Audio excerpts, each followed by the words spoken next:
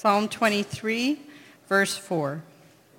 Even though I walk through the valley of the shadow of death, I will fear no evil, for you are with me. Your rod and your staff, they comfort me. All right. Thank you very much for reading that, Joyce. She's also my mom too, but you guys know her as Joyce. I want to welcome you to Radiant.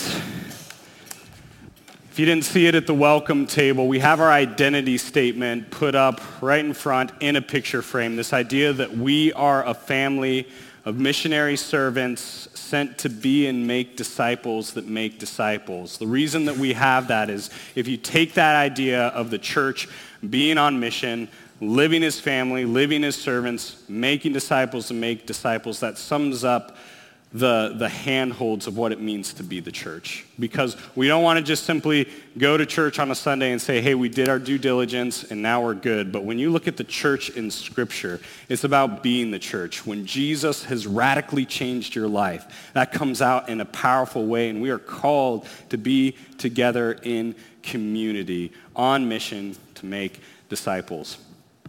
Before we jump into Psalm 23, just a couple of quick announcements. We have a men's event that is coming up this weekend. It's going to be Friday night through Saturday. Rick Soley, he's the guy who is up here praying, is coordinating that. So I'd encourage you to talk with him if you're a guy. We're going to be out from Friday night to around noon on Saturday. So be sure to talk with him. Another thing we're planning on doing, we're going to need to be pushing this back a week, but in a couple of weeks we're going to do what's called a gender identity cohort. And as odd as that name may sound, I can't think of a better one, but the intent behind it is there are issues that arise within our culture. One of the big ones right now is this idea of gender identity and what that means throughout Scripture. And it's hard to address those specifically, directly, and deeply within a sermon. And so we want to set aside a handful of weeks where we want to invite you to come, take a topic, whether it's that or in the future we're planning on doing one on politics, to be able to take God's word and let that be what directs us in understanding it. Let the truth of God's word, and not just one specific verse, but to see the story arc of the Bible and see, well, how does it address these topics that are real, that are present, that we're seeing just be a part of all sorts of areas of our lives. So we're going to have more information about that. Most likely we're going to do a sign up through the church app, which we're getting up to fully functional. So there's a QR code on the welcome table. I think there's one that circulates through the announcements up on the slides. Be sure to get that, download it. Talk with Amanda if you have any questions about that. If you don't know who Amanda is, then you can come talk to me, and I'll direct you to Amanda, because she's really smart and knows this. So with that, let's pray before we jump into God's word. Father in heaven, it's amazing that we can come every week, that we can open up your word and find truth for today. God, help us not to neglect that in our lives. Jesus, I pray that even at this time, we would just humble ourselves. We'd humble ourselves and desire to hear your voice above all the other voices that come at us during this week. As we walk through even one verse, Jesus, just reveal how deep and how glorious, how amazing, how loving you are as a father, as a shepherd, as a savior, as a king. Jesus, we just pray against the enemy right now and his lies and his works that come against us, that seek to keep us from following your paths of righteousness for your name's sake. Jesus, we thank you for this time, and it's in your name we pray. Amen. So I'm just going to read Psalm 23, verse 4 again. That's the main text we're going to be in. Even though I walk through the valley of the shadow of death, I will fear no evil, for you are with me. Your rod and your staff, they comfort me.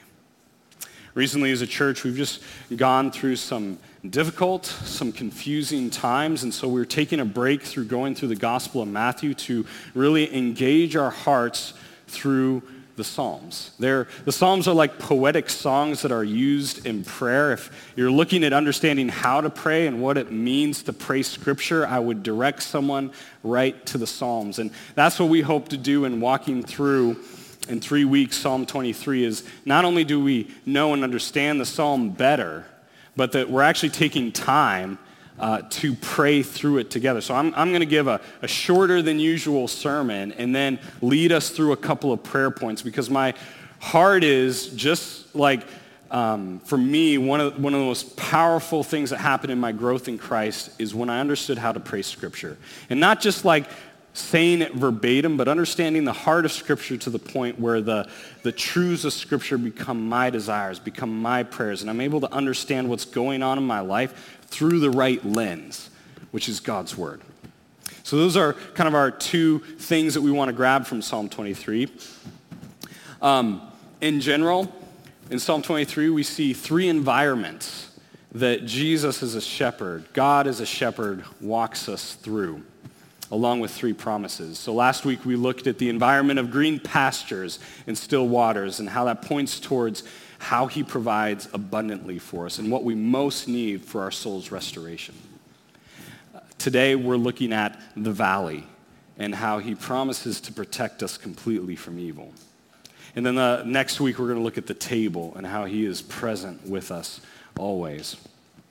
So this week we're looking at the valley and how the Lord protects us as a shepherd. So when I think of Jesus as a shepherd, especially as I grew up in the church, the image on the screen above might be one that comes up. And it's this, honestly, it's a really strange picture when I think of it outside of the context of growing up in the church. And the reason why is because what this, I believe, emphasizes when you see a picture like this is the gentle nature of Jesus. He's barefoot. The lambs are nice and quiet circling around him. It may make you think of the first three verses of Psalm 23 about this idea of green pastures and still waters. But to be perfectly honest, I wouldn't want that guy protecting me in a dark valley. That's not what I imagine, whether it's a dark valley or even a dark alleyway. If I was looking for someone to protect me from a ravenous wolf or someone who comes to steal a sheep, this image wouldn't come up into my mind. And the reason I bring this up is this is where we can go in our relationship with Jesus, is when we're not dependent on the shepherd, when present evil comes at us. Sometimes we, deep down in our heart, don't believe Jesus is enough to protect us because we've got a distorted image of who Jesus is. Yes, he is loving and gentle, but he's also going to come hard against evil in this world. We can jump off that picture now. So we're going to just go over 2 points within this verse. Walking through valleys and fearing no evil. When we look at the valley, the fact that David includes this, especially through the lens of a shepherd, is there's an acceptance that dark valleys are a reality of life. He's not trying to cover it up. He's not trying to ignore that there are real and present dangers and hardships within life. He's not trying to pretend that somehow you can just magically click your fingers and the bad things just go away. As a shepherd in this time, there were moments during the cycle of the year where you've got to lead the sheep to where they're going to find provision, where they're going to find grass, where they're going to find water. And in leading them to that place, it can mean that you have to go through dark valleys in order to get there. But these are dangerous locations. If you think about even sheep and the way they are, like if you're in a valley, it's confining. It means that the predators have an opportunity to seek the sheep. It may offer up an opportunity for someone who's looking to snag one of those sheep, walk off and make a quick buck from that. Now, to help understand a little bit better how David is even using this, if you're reading in the ESV, there's a little note by the valley of the shadow of death. And the footnote will say something to the effect of darkest valleys, that you can translate that same word into darkest valleys. So if you read other solid versions of the Bible, like the CSB, you actually see that the valley of the shadow of death is translated as darkest valleys. They can be interchanged. And again, if you read in the CSB, there's going to be a little footnote, and it says you can translate this as the valley of the shadow of death. Now, I don't want to belabor the point too long. The reason I want to bring that up is sometimes in reading this psalm, sometimes people will take just that line, valley of the shadow of death, and think it only applies to people who are struggling with literal death, whether it's they're going to their deathbed or they've walked through someone who's gone to death as well. When we understand that darkest valleys is a broader way of interpreting this Hebrew word, it opens up the door for all of us. Augustine, an ancient church father, said this: as long as you remain in this present life, you are walking in the midst of vices, of worldly pressures, which are the shadow of death. And if you go all the way back to the garden, and remember that Adam and Eve were given a rule to follow. You can eat of the fruit of all the trees in the garden except the tree of the knowledge of good and evil. And what was the consequence of eating from it? It was death. Now, that included physical death, but it wasn't just physical death. Otherwise, Adam and Eve would have just flopped over dead after taking a bite. But it was much more than that. The death was also about the death to the whole and healthy relationship with God. And so dark valleys, when we look at it from this lens, are the consequences of evil entering into our world. I mean, think about it. When people go through disease, sadness, depression, poverty, separation from friends, any type of tragedy in this life is a foretaste of death. And here's the truth about the dark valleys that we walk through. We don't have to die in those valleys. We don't have to sit down and let those valleys define us. And this is what I mean by this. I went through a dark valley several years ago, and I was a widower for a time. And when you're a widower, that becomes like your reality, and you begin to identify yourself in a certain way. You begin to see yourself as a widower. And if you stay there, you live in misery. Now, the fact that I was a widower, it wasn't going to change at that point. But I didn't have to let it define me. And so walking through a valley like that in real life, I had to find my identity in the shepherd who was leading me. We cannot let the valley, whatever valley we may be going through, small or big, we don't have to allow that to define us. That's why it's so powerful within this verse that the shepherd is present with us, leading us through the valley. We don't stop and sit in it. We go through it. We don't try to ignore it or try to go around it. We go through it with the shepherd. We don't let evil lead us. We let the shepherd lead us. So while the valleys are a reality for the sheep, so too is the protection of the shepherd. So that leads us to the next part where it says, I will fear no evil. Have you ever asked that question recently of yourself? What is evil? And why would we need to fear it? See, this evil is contrasted with the previous verse. If you look in it, it says, he leads me in paths of righteousness for his name's sake. So evil then is what distorts that path of rightly following Jesus. It distorts that path and it pulls us away from dependence upon the shepherd, dependence upon Jesus and his path of righteousness. A theologian, Cornelius Plantinga, said, evil in turn is the disruption or disturbance of what God has designed. And in two very broad and general categories, we see evil in a couple different ways. One is we see the evil within us. Our vices, our sins, our inclinations that pull us from Jesus in his paths of righteousness. And have you ever been in that place where it seems that sin or whatever vice is so strong that it seems impossible to let it go? It's like it's got this chokehold on your life. That's the power of evil. And there's evil without as well. There's evil actions that people are doing throughout our world or to us that create these valleys.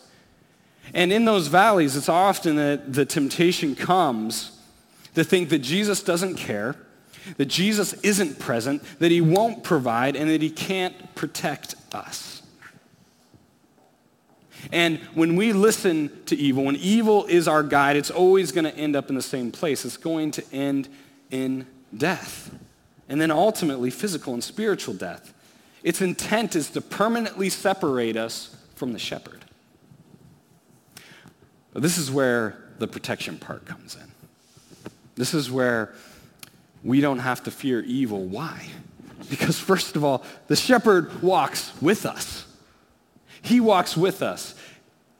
So that we can walk boldly through the darkness. As a kid, I grew up in Alaska, so if you didn't grow up in Alaska, this may not make sense to you. But I grew up, and as we know, as winter approaches, it gets a lot darker out. I had a neighbor's house that was about a quarter of a mile from where I lived, and I remember the times when I had to walk back to my house through the woods.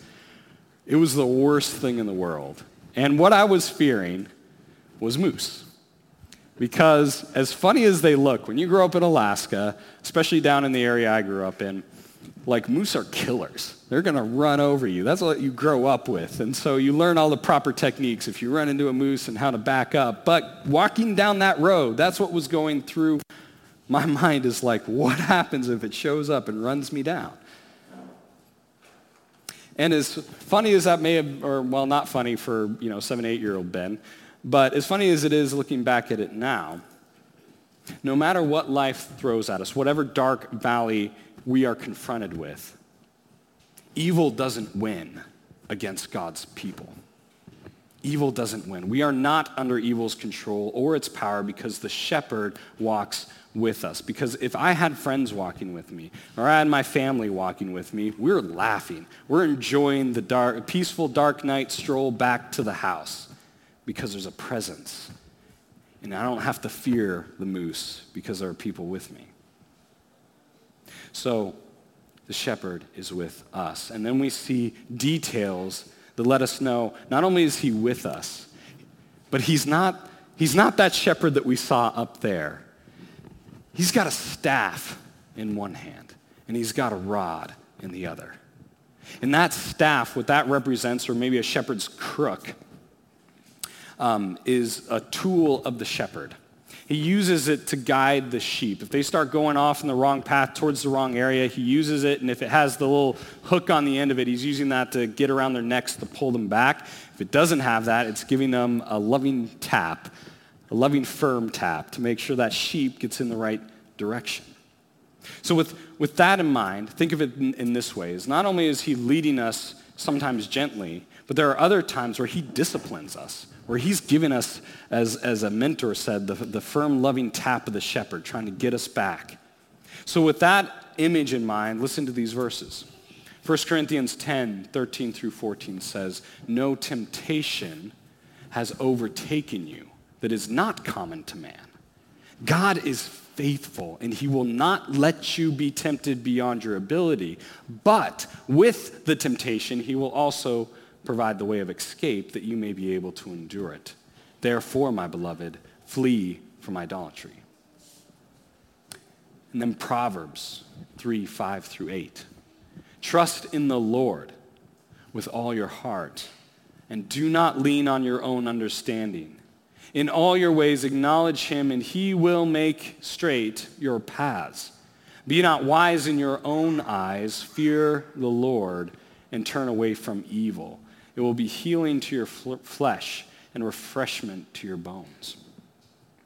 Trust the loving taps of the shepherd who wants to direct you away from the path of evil and on the path of righteousness. But then we got another weapon that's described. It's a rod. It's a weapon to bring against the enemy, whether that's predators or whether it's other human beings in the world of a shepherd trying to steal the sheep. But we know that there's a greater enemy who's come to steal the sheep or prey upon them. Satan is described as a roaming lion seeking to devour us. He's also described as a thief. He attempts to keep anyone he can from following Jesus as the good shepherd. And if he can't get you to hell, then he's going to attempt to keep you from being useful and spreading the good news of Jesus. And so the rod represents really the power and force of God's wrath that's described in Scripture, that wrath being brought ultimately against evil. And so with that in mind, consider this verse, Colossians 2:13 through 15. And you, who were dead in your trespasses and the uncircumcision of your flesh, God made alive together with him, having forgiven us all our trespasses, by canceling the record of debt that stood against us with its legal demands. This he set aside, nailing it to the cross. He disarmed the rulers and authorities and put them to open shame by triumphing over them in him. Now I'm going to read a commentary on that verse that might make it a little clearer from Eugene Peterson. He says, when you were stuck in your old sin-dead life, you were incapable of responding to God. God brought you alive right along with Christ. Think of it. All sins forgiven. The slate wiped clean. That old arrest warrant canceled and nailed to Christ's cross. He stripped all the spiritual tyrants in the universe of their sham authority at the cross and marched them naked through the streets. And this is what God does towards evil. So David shows us that in the dark valleys, we can be completely protected from evil. It doesn't mean that we won't experience pain, trauma, loneliness, but it does mean in Jesus, those things don't have the power to overwhelm us. They can't separate us from God. Now, you may be reading this as a psalm in the Old Testament and be wondering, okay, why do you keep referring to Jesus when Jesus' name isn't even mentioned within this? That same Hebrew word used for the valley of the shadow of darkness is also used in Isaiah 9:2. Isaiah 9:2 says, the people who walked in darkness have seen a great light. Those who dwelt in a land of deep darkness, on them has light shone. Now, the reason I bring this passage is because it's later used to point to Jesus being that light. So it points us back to Jesus as he referred to himself in John 10 as the good shepherd. You see, when Jesus went to the cross, Jesus walked through the darkest valley of evil and death to walk us to resurrection. It is at the cross that evil is dealt with and that evil has suffered the greatest defeat. Imagine this now of what Jesus accomplished on our behalf. He became this magnet for evil, for all the sin that humanity has done against God. Jesus took it upon himself. Why? So that the rod of God and his wrath would come against him. And all those who have their faith in him are protected from that destruction of evil. So when Jesus spoke of himself as that good shepherd, he said in John 10 through 11, he says, the thief comes only to steal and kill and destroy. I came that they may have life and have it abundantly. I am the good shepherd. The good shepherd lays his life down for the sheep. So our primary defense against evil in this life happens through what Jesus accomplished on the cross. Because of what he accomplished, we have all the hope in the world. Because of what he accomplished, we can walk confidently through whatever valley comes against us. Because of what he accomplished, we can sing even when life is throwing all sorts of trials and tribulation at us. So with that in mind, I want to lead us through 3 prayer points together. So we did this last week, and I want to encourage you. We oftentimes, throughout our weeks, just don't have time to really sit in prayer. And so this may not be the most comfortable for you, but I want to encourage you to engage in time with Jesus as your shepherd through these prayer points. So if Brandon and Sammy come up, what we're going to do is I'm going to walk through the prayer point, and then Brandon and Sammy are going to just play some instrumental music while you spend some time praying. And then I'll come up here and pray to close the first prayer point. And then we'll repeat that with the second prayer point and then with the third prayer point. And these are going to be up on the slide to help you so that if you get lost in it, you can look back up and see. So we're going to go through a progression.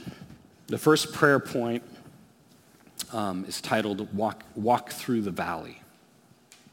So think about where you're at. What is constantly on your mind that you may be feeling anxious about? You may have a valley right now that you know of that's a difficult part of life. So give that to Jesus. Jesus, my current dark valley is, and just pour your heart out. What is it? Describe it as much as you can. Bring it to Jesus in prayer. Maybe you're not in a dark valley, or even if you are, the second prayer point is, Jesus, I remember when you walked me through, and then remember a time where Jesus provided for you in a dark valley in your previously in your life. And then we want to finish up with Jesus as my protecting shepherd. You are able to, and just use the Psalm 23, to fill in the blank. As a protecting shepherd, remind yourself of what he's able to do. And then if you want, you can close your time with Jesus. I trust you as my shepherd that you are with me, and I trust the truth that I am not alone. I pray against Satan's lies that would have me believe that you are not good and that you are not with me. So Baron and Sammy are going to play. We'll spend about roughly four minutes or so praying, and then I'll close us on this first prayer point.